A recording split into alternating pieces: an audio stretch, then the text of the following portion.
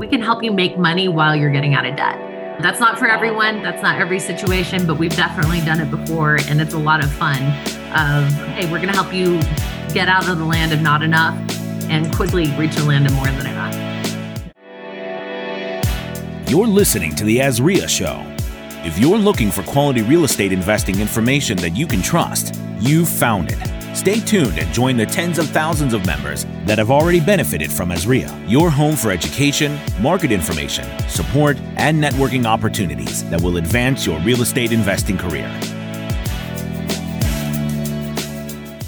Hello, hello, hello. Welcome, Arizona, to the Azria Show, where we are all about providing information for investors throughout Arizona and the states within the West Coast, but we also go far outside of that. So today we want to talk about infinite banking with unbridled wealth. So infinite banking or private family banking, which I'll let them get into, but it's a resource for you in order for you to use alternate investment strategies in order to acquire properties and invest and to help your family and yourself in the future. So what I want to do right now, I just want to go around the table here real quick and make sure we do a brief introduction with everyone and let everyone know who we have here on the podcast today and how they'll be able to benefit. We'll have, I'll be asking some in-depth questions. Mike will be asking some in-depth questions as well, and we'll jump right in. But before we do that,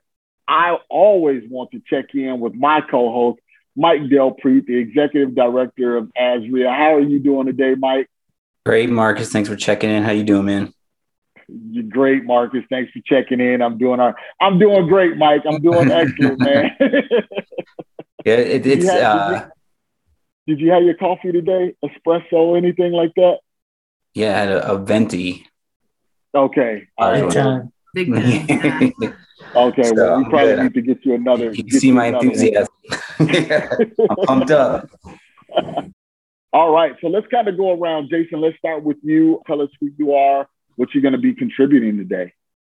Yeah, thanks, guys, for having us. We're really pumped about this. I get really pumped up to be able to share this kind of stuff just with my background. I've owned a couple of businesses. I had a real estate investment business for a long time. I actually started out wholesaling, got into fix and flips a little bit later, did the buy and holds after that, got into commercial, which is where I'm at now.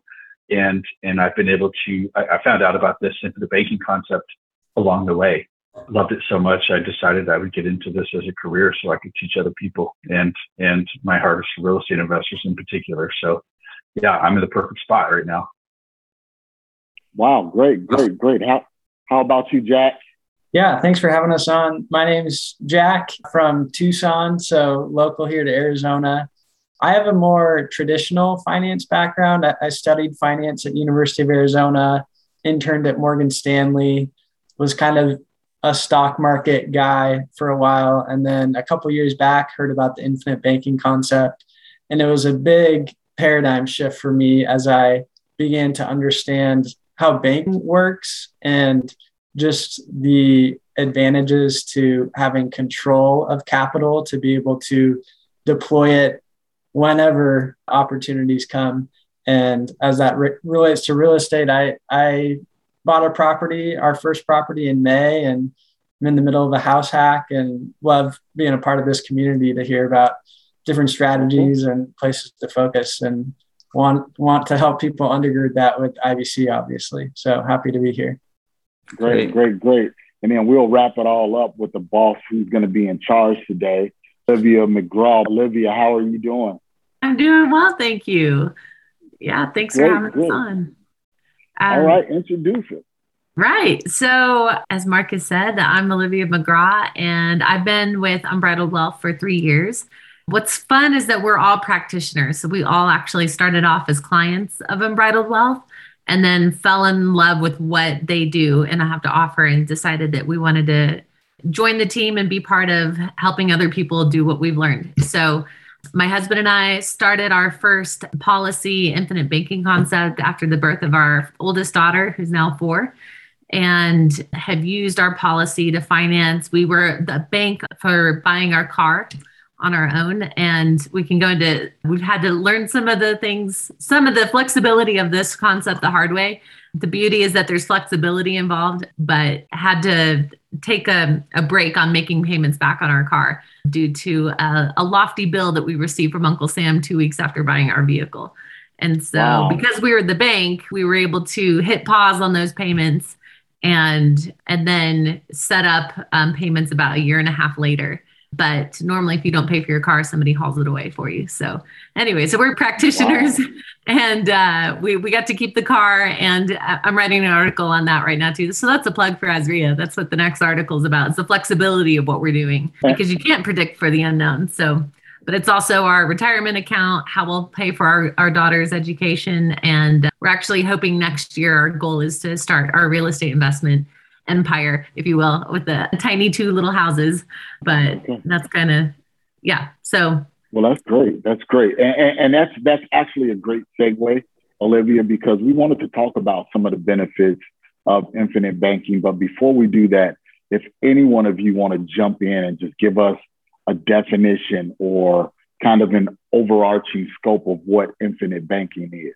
Yeah, I can cover that for us. So infinite banking is all about the banking process.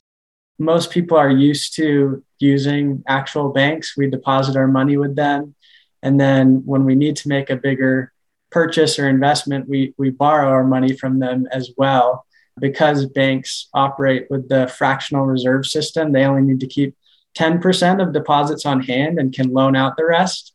When you can consider the spread, we're getting 0.1% on our savings account, and banks are loaning that out for 3% on mortgages to 25% on credit cards, and often making quadruple digit returns on just this process of controlling money and lending it out. So infinite banking steps in with the vehicle of whole life insurance, and we structure it in a certain way so that the premiums you pay in, it purchases as little death benefit as possible so that the policy still qualifies as insurance and gives tax advantages. But the majority of your premiums go into something called the cash value, where it grows guaranteed, tax advantaged long-term. But the big difference is from banks, rather than withdrawing your money when you need to invest or make a major purchase, withdrawing interrupts the growth of your savings. Usually, if you take that out of a bank account, it's not going to grow for you anymore. So you lose out on the opportunity cost of what your 100,000 becomes over the next 40 years. In a policy, that 100,000 continues growing uninterrupted for life while you borrow against it to invest in something else. And because wait, Jack, let me kind of wrap my head around it. If I have $100,000 in the policy and I want to go and buy a car for $30,000, my $100,000 policy is still $100,000. It didn't decrease to $70,000, correct? Correct. Yeah. I'm still gaining interest on $100,000, even though I use $30,000 of that $100,000. That's correct. Yeah. And not just interest, your 100,000, the full amount is compounding. So it's not even like traditional insurance or traditional interest rates. We're talking like compounding interest on the full amount that you've put into the system. And the reason why I asked that is because I was looking for, and I'm going to speak personally. So Arizona, please just hold on for 1 second, one moment. I was thinking personally about, what investment vehicles that we can get into that have great compounding interest, because we know that that's the sixth wonder of the world is compounding interest. So you guys just answered that question for me. And I'm pretty sure for thousands of other listeners right now that had that same question. Right. Yep. Yeah. That got me. Like, that was one of the questions I wanted to ask. I'm like, all right, we put 100,000 in, we pull out third, like Marcus said. So technically I should have 70 in there. So because I think it pays 4% or something, your money that's sitting there, is that? Yeah. So right now with one of the products. Yeah. Okay. So you're still getting paid your 4% On the 100 Minimum. in the bank. Yeah. While I take my 30 and I go invest in maybe lend it to someone to do a fix and flip property. Mm-hmm. Wow. That's a no-brainer right there. Yeah. So it's basically your dollars are multitasking for you. They're growing in the policy, and then they're out doing something else that hopefully is also profitable. If you're, private money lending, invest in yourself.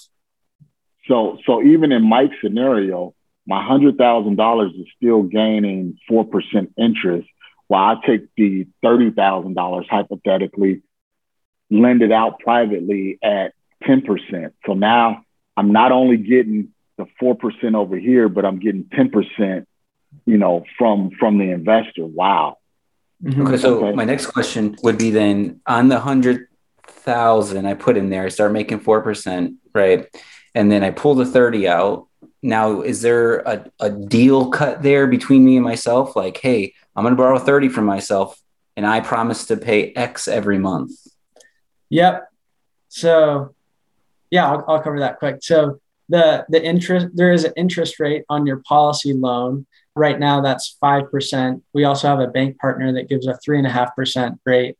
So that's the amount that you're on the hook for. But how you pay that back is based on you.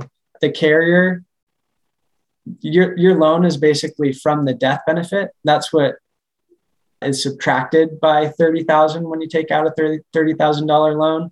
And if that loan remained outstanding for the rest of your life, the death benefit would actually pay it off before the rest was issued to your beneficiary. But in that, we want to be a good banker to ourselves, because as we pay back that 30,000 over time, we're able to borrow against the full amount of the cash value again. Because when we take 30 out, a good way to think of it is with real estate. So your death benefit's kind of like the market value of your policy. The cash value is the equity that you've stored up in it. And you can borrow 95% of the amount of equity, the cash value. Wow. But when So to be clear, you're saying if I put 100,000, I can borrow 95,000? Yeah, if 100,000 is in the cash value, you have access to borrow against 95 of it. Is there criteria? Is like, when you go get a bank loan, they're like, what's your credit score? Where's your job? Like, is there any criteria that's allowing you different levels of what you can borrow against your money? Nope. It's your money. They only request 3 to 5 business days to transfer it to your Wells Fargo account or wherever it's going. You can access it quicker. I'm notorious for Friday afternoon fire drills, but the carrier doesn't necessarily love that. And so what's the benefit? So, right, it kind of seems in a way like, oh my God, like this is amazing. So if I'm putting 100,000 into the policy, then I pull out, let's switch up the scenario and pull out 90. Mm-hmm. So, and now this policy holder is saying, hey, we'll still pay you 4% on 100 grand. What's their benefit? Like, this doesn't make sense to me. Yeah. Jason, do you want to jump in here? Jump on it. Let's hear it from Jason. Yeah. So backing up a little bit, we want to be careful because we're kind of mixing terminology here. So if we have $100,000 and we buy a policy with it, year one is like your capitalization year, right? Year one is like you're starting a new business. So everybody's age, health, gender, everything's different. And so the access year one will vary.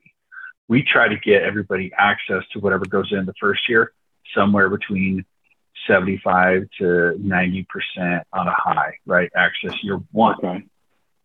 So 100,000 in, 75 out, 80,000 out, 90,000 out, okay, year one.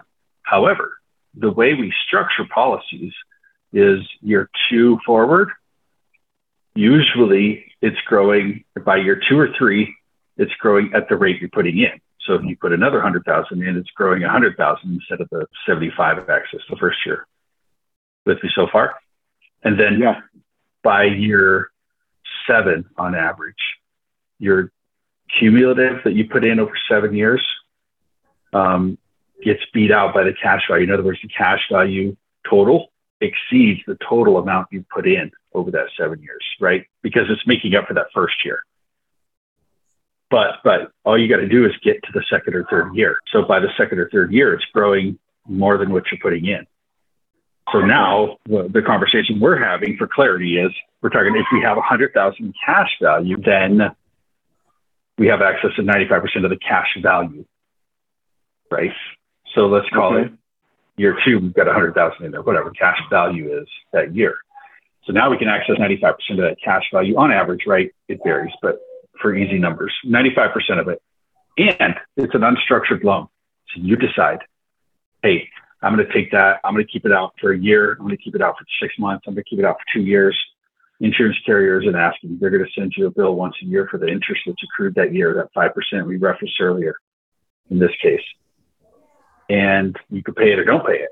And if you don't pay it, we always say at least pay the interest, right? If you don't pay it, it's going to compound on the new balance of your loan the next year. But how nice would it be to not have, like you have a deal 2 months in, you open that wall up and whatever was behind that wall just added 2 more months to your deal, right? How many of you have been there? I've been there, you know? Yeah, and now the hard money guys are going, I hope you budgeted for 6 months. And you're like, yeah, but it was supposed to be done in 4.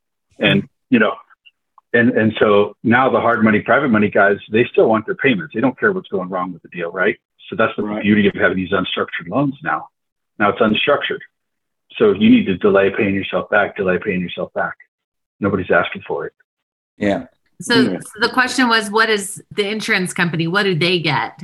Well, so the insurance company, they're more concerned about the death benefit because they're insuring your life. And so they have to be loaning this money out anyway. And so they're making investments that are above and beyond what you and I have access to. High interest loans to the government, to be honest. They might buy a skyrise in New York City. And so, yeah, we've talked to the chief investment officer with our primary carrier, and they're investing in conservative things like commercial real estate, corporate bonds, treasury bonds, things that are maturing at 8-10% from 20 years ago. So that's kind of where all the premiums that a life insurance carrier is getting for all of their products are being invested in things that are earning returns so that they can guarantee the 4% contractual amount on a whole life policy. And then anything above that is dividends that go back to policyholders each year too. The carriers we use haven't missed a dividend in their whole existence. Mm-hmm. So they're basically willing to loan you as the policyholder money at 5% to earn about what they're hoping to make on their investments and be paid that back at some point over the life of the policy, whether you do it while you're living or the death benefit does it when you pass away. But whole life isn't one of the most profitable products for them. Term life insurance, which is what most Americans are familiar with, actually more than 98% of term policies never pay out a death benefit. Thankfully, people aren't dying young most of the time, right. But that's a far more profitable product for insurance carriers than whole life insurance. For an IBC structured policy, usually isn't profitable for the insurance carrier until year 7. So they're losing money on your policy for quite a while before they're in the positive. Gotcha. So this is, it's a unique structure. It's not your Northwestern Mutual, hey, sign me up for this much on whole life insurance. So there's a way that we structure the base premium versus the paid up additions to create an efficient policy for clients. Okay, so if I come to you guys and I say, all right, we just finished a flip. I'm actually in one of our live flips here. I said, okay, I made $50K on this flip and I want to do something with it. I don't want to just, I want to get into a whole life policy. What would I need to do, or someone in a situation like me that has this cash value and I want to invest it into a product like that? What would be the steps? So I think first and foremost, our preference is to take a holistic approach. So it's going to be, we are here to help you draw lines from A to B, okay, financially speaking. So let's sit down and look at your financial scenario, your financial situation, what's your income, expenses, assets, liabilities, goals, objectives, and talk through all of that. to make appropriate recommendations. Because sometimes people just, they go, I have 50,000, what can I do with it? And it's because it's not an investment product, right? We're not playing the stock market. So, and it's a whole life product, right? Whole life. So we want to equip you with the right product, structured the right way so that you can get the most value out of it. So let's say 50K, we look at your financial snapshot and let's say you're going to be producing 50K a year in profits that you want to pump through a policy. And that's your minimum, right? And so it's life insurance, first and foremost. You got to take the application and the med, and then qualify. The qualification, the death benefit allowance is based on a variety of things, mostly annual income times X amount, depending on your age, gender, health, all these variables, right? That's what we do in the background. And so we sit down and look at a strategy and go, hey, what can 50,000 do for you? Sometimes it's better to break it up. Let's break that up over a couple of years instead of just a big dump in 1 year. Sometimes let's do a couple of years, 25 and 25. We've got a client who, they were sitting on about 100, but because of the full financial snapshot, it didn't make sense to just pump 100 in and be done. You couldn't really make it work. So we're going to break it up over 5 years. He's going to do 20 grand a year for 5 years. And it frees up a little bit. He has plans, right? We had a plan, and so he's just going to put 20 in a year, and that works. Okay. So, and then with that 20, are we just, because I want to get down to the layman's so everybody understands. So I have this 50K that we just cashed out. We just sold a property, have the 50K, paid taxes on it, and it came out to net 50K. And I say, hey, Jason, Jack, Olivia, here's my complete financial picture. Let's just use some round figures. Hey, I'm making $80,000 a year. My expenses are $50,000 a year. So I have $30,000 net every year, but I just got this windfall of 50K. What should I do? Should I just dump the whole 50, or should I go 10K a year for the next 5 years? Or like you said, 25, 25. Then the next step is, what do I get a cashier's check and bring it to you guys, or help me out? I got this money. I don't know what to do with. What's the process? Yeah. So my initial thought would be, we would set up your ongoing commitment. So what you would need to absolutely get in every year within the flexibility of that 30,000 cash flow. So the 30 extra that you're bringing home every year that you're like, oh, this is my money for other investments. We would want your commitment to fit into that. So I would say maybe around 15,000. And just because we've been at this for a little while, I know roughly that would give us the option to use your extra 50 to overfund in year one. And so that 50 that you just made on your fix and flip would be available to you as soon as it touches the policy. And so the ongoing commitment, we could spread that out to be a monthly payment or an annual one-time payment. But then the ongoing is the flexibility on that extra 50. So you could put in 25 1 year, 50 the year after. There's a range of flexibility within that to hit both kind of the high and low watermarks to keep the structure ongoing.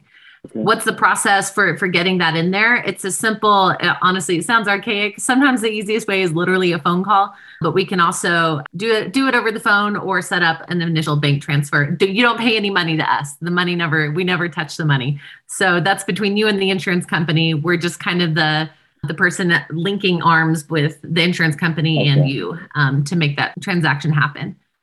So unlike getting a real estate license where you can kind of do your own deals, you actually have to be a licensed broker. So we have qualifications and regulations we have to abide by. And then we have to work with Unbridled Wealth, which is our kind of brokerage. And then, is that the right word for it, guys? Why am I drawing a blank? Agency. Yeah. Agency. And then we're licensed with Unbridled Wealth and then the insurance carriers. So we have a couple of those to choose from. So we can often pick the best insurance carrier for our clients. We have a few favorites, undeniably, but we get to kind of see what products different carriers have and help select the best option for the clients. So Jane Smith can't just go to their Allstate carrier and say, this is something creative I want to do, correct? I want to speak kindly of other insurance carriers. Oh, okay. Well, let's not say let's say right. Yeah. I would not personally recommend a carrier that doesn't specifically specialize. The carriers we work with are called mutual insurance companies. And that means when you own a policy, you become an owner in the insurance company. And that means you get better rates as there's a lot of stock companies that are out there, like some of the ones you may have mentioned already. And they're concerned with stocks and returns on stocks. And mutual insurance companies are concerned about dividends returned to their customers and their policy owners. Gotcha. So we always say properly structured dividend paying whole life insurance. And we get wordy about it because it is with the mutual carrier, like Olivia said, not a stock company. It is properly structured. I'll give you context. My parents had their own independent insurance agency for 20 years. And I sat and showed my mom this several years ago, and she just sat there with her jaw dropped, shaking her head going, we never knew about this. Like the carriers in general, they're not taught, they're taught to sell insurance, right? And not how to create a product that can take over the banking function in your life, right? There's a difference. So if you walk into a carrier off the street and say, hey, I got 50 grand, give me a whole life policy, I'm going to bank with it. That agent is going to have a big smile because he's got a paycheck coming. Yep. Because he's going to structure it way different. Not to his fault per se, right? Just it's not what he's taught to do, you know? So on that point, Jason, so not all insurance companies are equal when it comes to this product. So can one of you go back into like the history of this, how the bankers created this and how they got rich? And can you kind of share with the audience the background of it? Sure. Yeah. So whole life insurance has actually been around in the modern age since the 1700s. I think a Scottish Presbyterian church came up with the idea to care for widows and kids after people were dying. But in the more modern age, like even in old US movies, you hear people talking about their insurance policies. I think before the 70s and 80s, that's when qualified plans came about and marketing around Wall Street and invest in the stock market for retirement. That's when that got big. But before that, whole life insurance was kind of a main asset for American families. And Marcus earlier was talking about Walt Disney. He wasn't able to get a loan for the land to build Disneyland, but had cash stored up in his whole life policy that he borrowed against to put a down payment on the land. Same with Ray Kroc at McDonald's. He paid early McDonald's employees with money from his policy. So this has been around for a while. It actually predates the tax code, which came out in 1913. So there's a lot of tax favorability and favorable legislation around it. I watched a documentary on taxes last year called The Power of Zero. And you watched a documentary on taxes, Jack? Yeah. That's exciting. It's scary when you start looking at our country's financial situation. But they said one of the most unused kind of loopholes in the tax code is the income tax exemption on whole life insurance.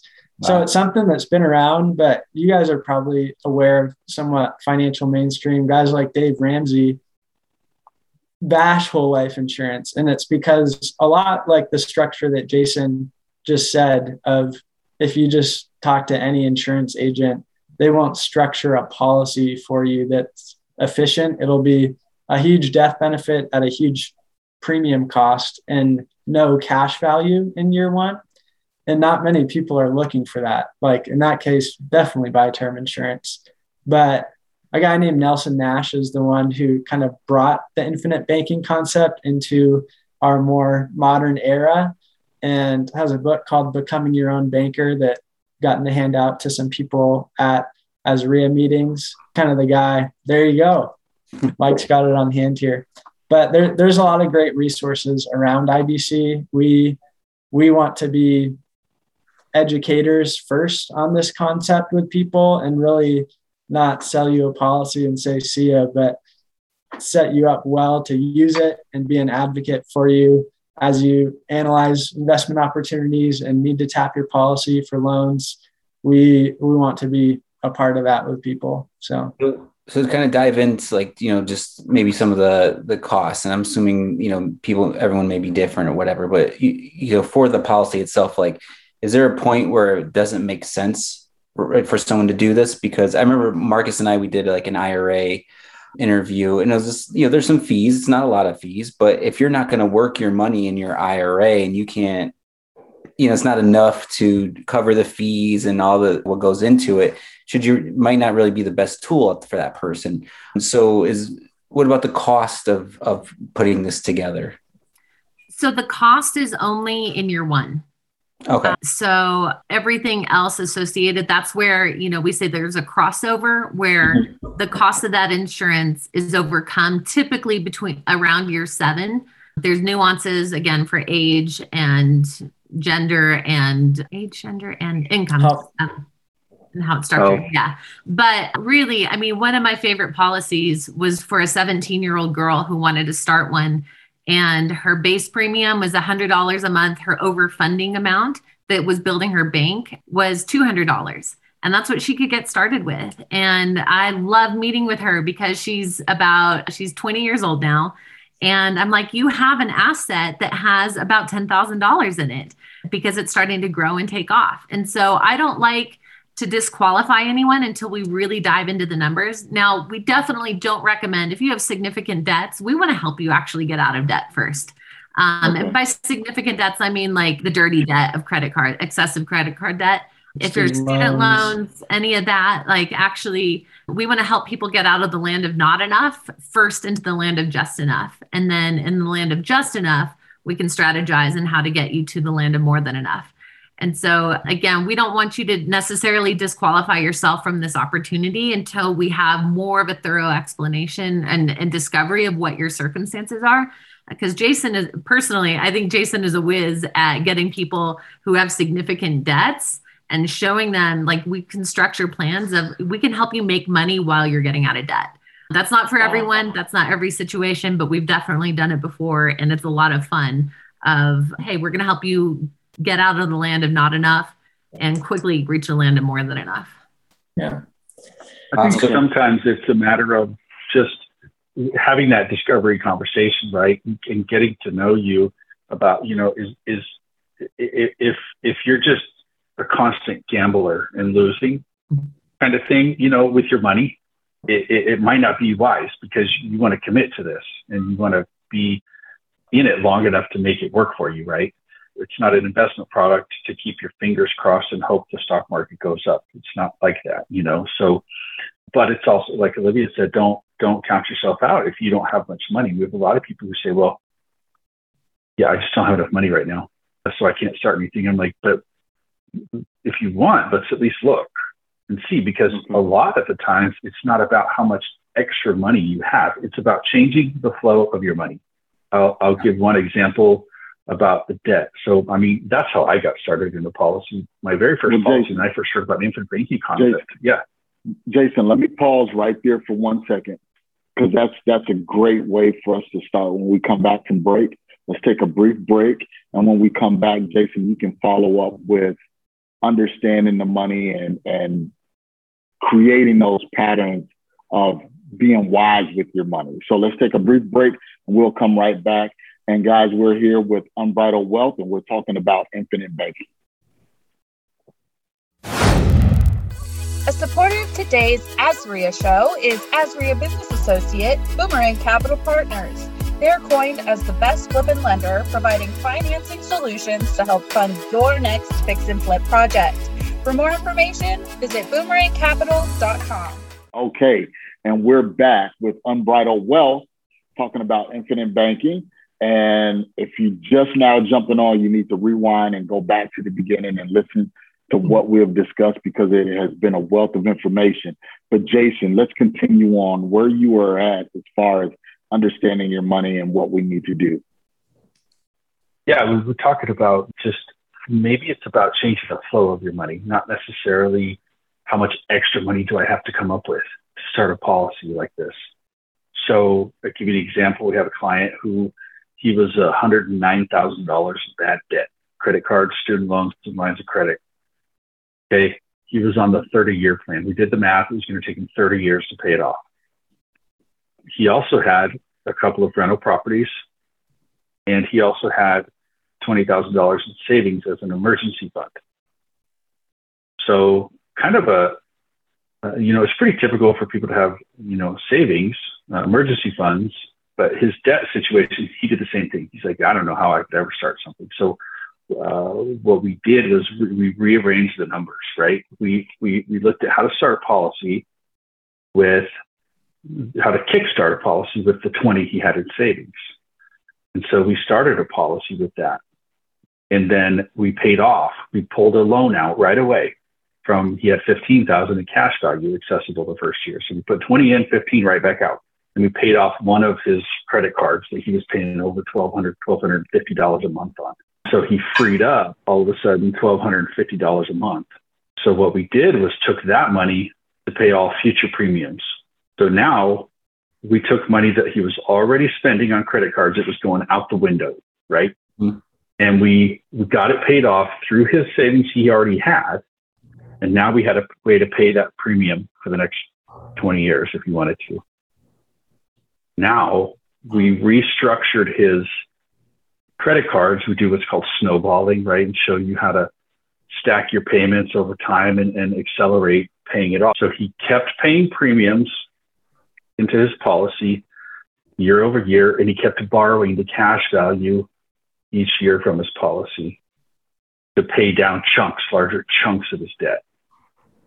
I wish I could show you, and I will if you give me a call sometime.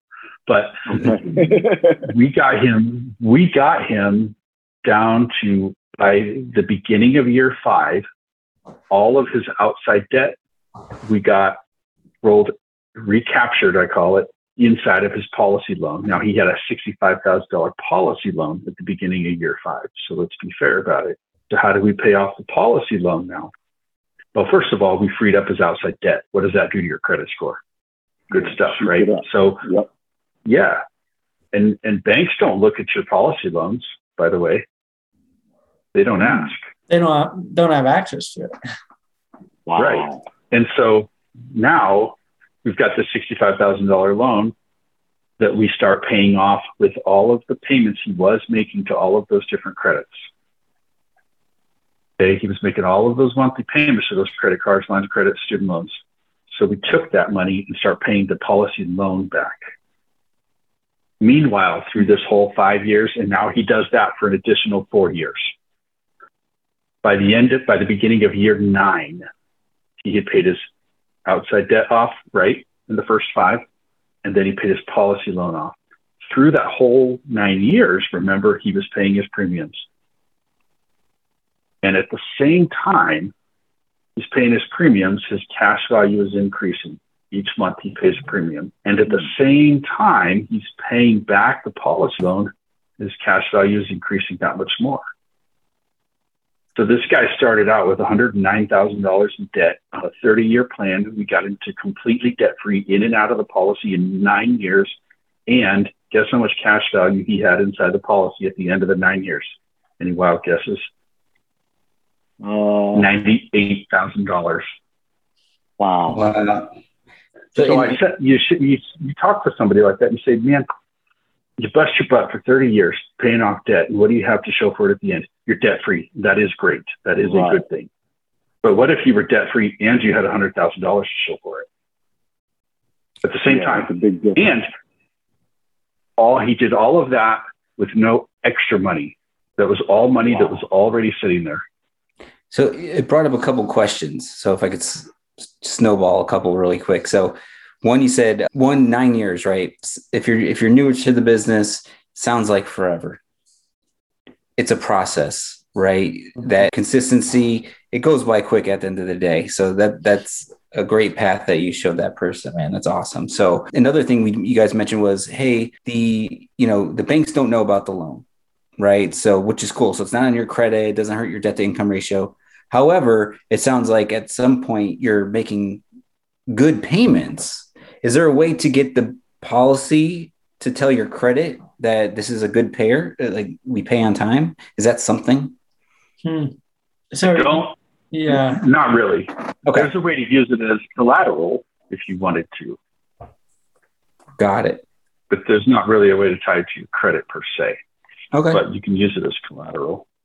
So last question real quick, not last, but so on my mind is, so we talked about how Olivia would say it, less than enough, right? Like, how do I get started? I came across some money and walk me through some scenarios, pay off debt, get better. Now, what about more than enough, right? I'm a daydreamer myself. I like to dream. As RIA members are ambitious and they take action and they're going to grow and always, do more deals. So what about the more than enough, right? We went through all these processes in the beginning. Now we're growing the cash value. We're lending money. We're doing flips. And now we're like, what's the big picture? Like, where can we really take this? Like, how big have you seen people take this? And give us some examples. Do you want to talk about Stan, Olivia? Okay, sure. Yeah. So one of our founders, Stan Bullis, he's doing this on a mega level, meaning he has 6 personal banks. He is personal policies. Thank you. He is the majority owner of 25 companies. Each company has a policy on him. Each building, 9 or 10, each property has a policy on him as well. So they're running mortgages through policies as of right. And then also my other hat is the director of the nonprofit, Unbridled Acts. And so there's 2 policies that we as Unbridled Acts, the nonprofit, own on him as well. So at a minimum, if he passed away, if he got hit by a bus today, we would have a big party. He's worth a lot of money dead. And just, and that's part of the legacy of what he's created. And so there's going to be, as of today, a $50 million payout because of all of those companies and owning those. So that's mega level. But for the average bear that is trying to get to a mega level, what are some of the benefits? Well, it can operate like long-term care insurance. So you have access to the death benefit while you're alive to help pay for long-term care. Your typical long-term care insurance policy would have a lot of regulations on how to use that money and how to access it, whether it's going into a retirement home or any of that. With your policy, there's only qualifying events to access that money, but no regulation on how you use it. So that means if you need in-home care, you could pay for one of your children to look after you rather than paying a nurse to look after you. You could, if you're diagnosed with an unfortunate terminal illness and you're like, you know what, forget chemo, I'm going to take on a major trip around the world. You can do that. They're not going to tell you how to use your money because they know, again, at the end of the day, this is life insurance. They know there's going to be a payout at the end of the day. So you may as well have access to that while you're alive. Other mega terms for that is setting this up to be a retirement account, and that's the point where you're taking loans out with no intention of paying the loans back. And the loans will eventually be reimbursed by the eventual, I call it graduation benefit, the death benefit. And so that's setting up a policy of you're going to live off of, I was running numbers for a couple the other day who are approaching more than enough.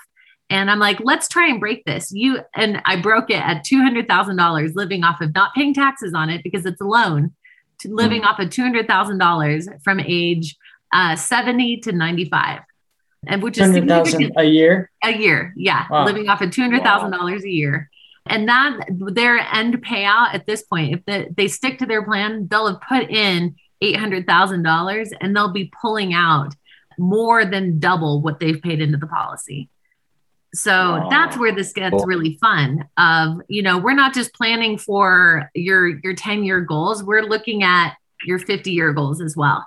and accomplishing all of that through one vehicle. So it's saying, and you know, a lot of folks think like, oh, I need to wait until I'm there to get started. I've yet to meet a client who says, who hasn't said, I wish I'd done this 10 years ago. So even if you're starting small, don't discard like your small beginnings. Start now with something, because compounding interest will take over and have a significant payout later. Start with something small now, and then you can build up till when you're in the land of more than enough. We can have a lot of fun and structure other policies to accomplish different things. So we have clients, some of it. We have clients doing everything from $100 a month, like Olivia mentioned, to, you know, I've got a client doing $190,000 a year. You know, one of Stan's policies that Olivia mentioned is $400,000 a year. You know, so what's your capacity, I guess? Right. Because once you get it, you get it. And then you go, oh, how much money can I put in here? You know, and you're trying to find ways to fit more money in there. We didn't talk about, you know, early on, we talked about, the deficit the first year, and then the growth catches up the second, third year, and the cash value exceeds the cumulative outlay, you know, somewhere between year 6 and 10 usually. But what we didn't talk about was what happens after that. We talked about the uninterrupted compounding year over year. That's where you fast forward in a policy, man. You know, we've got a guy $25,000 a year into his policy, and he's making that money work, right? He'll borrow it and do deals with it and make it work, right? But meanwhile, that policy, 20 years in, he's going to pay $25,000, and it's going to grow 50, you know? Wow. And so, because it's compounded now so much that momentum, that velocity is taking over. And there was a 5-year period, I think he paid $52,000 into it because we had reduced premiums so much, and it grew almost to $500,000 later. Wow. Now, who wouldn't do that at that point, right? I mean, sure, we all wish we could jump in right at that growth rate, but still, that's why start now, start something, you know? I think I said, wow, more than any podcast. Yeah. Wow. I'm kind of mind. You're waiting for the bad news, and the great news is there really isn't any. That's great. So how early can a person start? How late can a person start? So let's just say, good question. I have kids that are, 8, 9, 10, in that range. Can we start a policy with them at that age? You can. Yeah, I have a client with a 2 and 4 year old that started basically $2,000 a year policies on them that can act as an account for college or helping them start a future business or buying a first property. And you can be the owner of the policy until you say, all right, I'm going to give it to you now. And as a father, teach your kids about the banking process and how to utilize this vehicle. You mentioned before the show, the Rockefellers, they've passed wealth on for 6 generations now through these policies, and people can tap the policies to start a business or pay for education and then pay those policies back. And that's how they've created a culture around this to continue growing those and passing wealth on. Up to, depends on the carrier, but up to 75-year-olds can have a policy issued on them. It's not quite as efficient as the growth on a 10-year-old daughter. Right. Yeah, I have a 1-year-old that I'm planning to get a policy on soon. So that's kind of the range. I'd say 1 to 75, but it gets iffy as you get up there with almost everybody. Yeah. Okay. And if you happen to be uninsurable because of a health condition, if you have insurable interest on a family member, you can start a policy with them as the insured, and you can still operate it as the owner of the policy, just not have it be based on your life if you didn't qualify for some reason. Okay. So how do we get in touch with you guys? Because I know you guys did a webinar maybe a month and a half ago that had great information. I'm guilty. I was in the webinar. I didn't follow up. I didn't take action. I apologize, but I will now. So Olivia, you can hold me to that. Okay. So Yeah. How can I'm going to implement the 24-hour rule. So we all know that, you're most likely to do something if you do it within 24 hours. So call a buddy, tell your husband, wife, spouse, whoever, say, hold me accountable. I just want to send these folks an email in the next 24 hours. That's the best way. You can reach us on the ASREA website. We have contact information there. You can book a Calendly. All of our Calendly links are on there. So you can book an initial something with us. But I'd say just reach out, send an email, or book a Calendly within the next 24 hours. Then the ball's rolling. And the ball is then in our court to follow up with you. You've done your part. And so we can get that initial conversation started. So hold me accountable, Olivia. Okay. Send me out the link again. All right, and I'll Marcus. make sure I get it filled out and get on the calendar.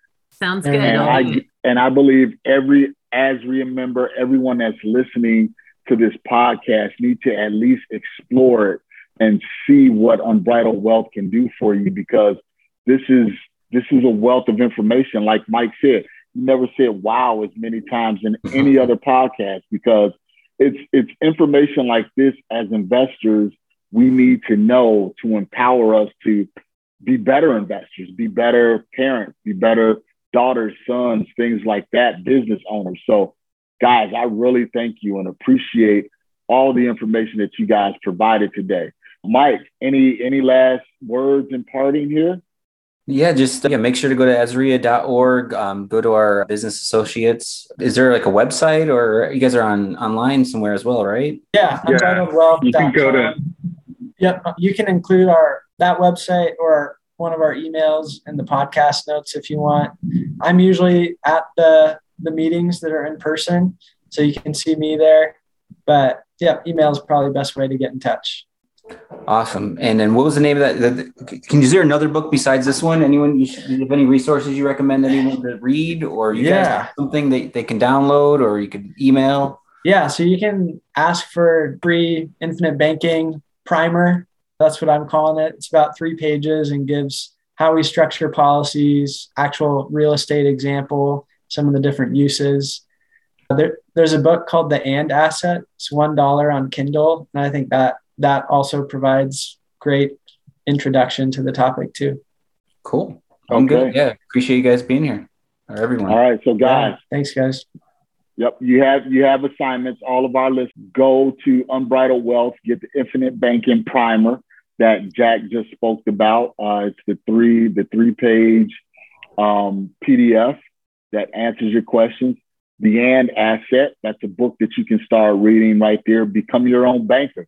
That's another book, because we know as investors, all of us, we love to take action. So here's 3 action items that you can take. 4, actually. You can also get the free consultation with Unbridled Wealth by, we'll make sure that we have the link in the show notes and the podcast and on YouTube. So you got 4 things that you guys can do. Get out there, take action. You want to be better investors. ASREA and Unbridled Wealth partner together to make sure you can become that better investor. Awesome. So in parting, you guys know what to do. We're providing quality content for you. Make sure you give us a view. That way we know that we're providing the resources and the information that you need. You can always go to ASREA.org/calendar to get all of the information about upcoming events, all of the events that ASREA puts on, the subgroups, monthly meetings, everything like that. We're a community that loves to give and provide, and we welcome you. If you're a guest, come on, be a member. What are you waiting for? We're a family with open arms, ready to love you, hug on you, and make you become better investors. Awesome. So, and parting, Mike, let's take it away. Adios. Thanks, everyone. Guys, thank you so much. What was that? Thanks for listening to the ASREA Show with your hosts, Marcus Maloney and Mike Delprete. We hope you enjoyed this episode. If you found this information valuable, head over to ASREA.org and learn more about our community.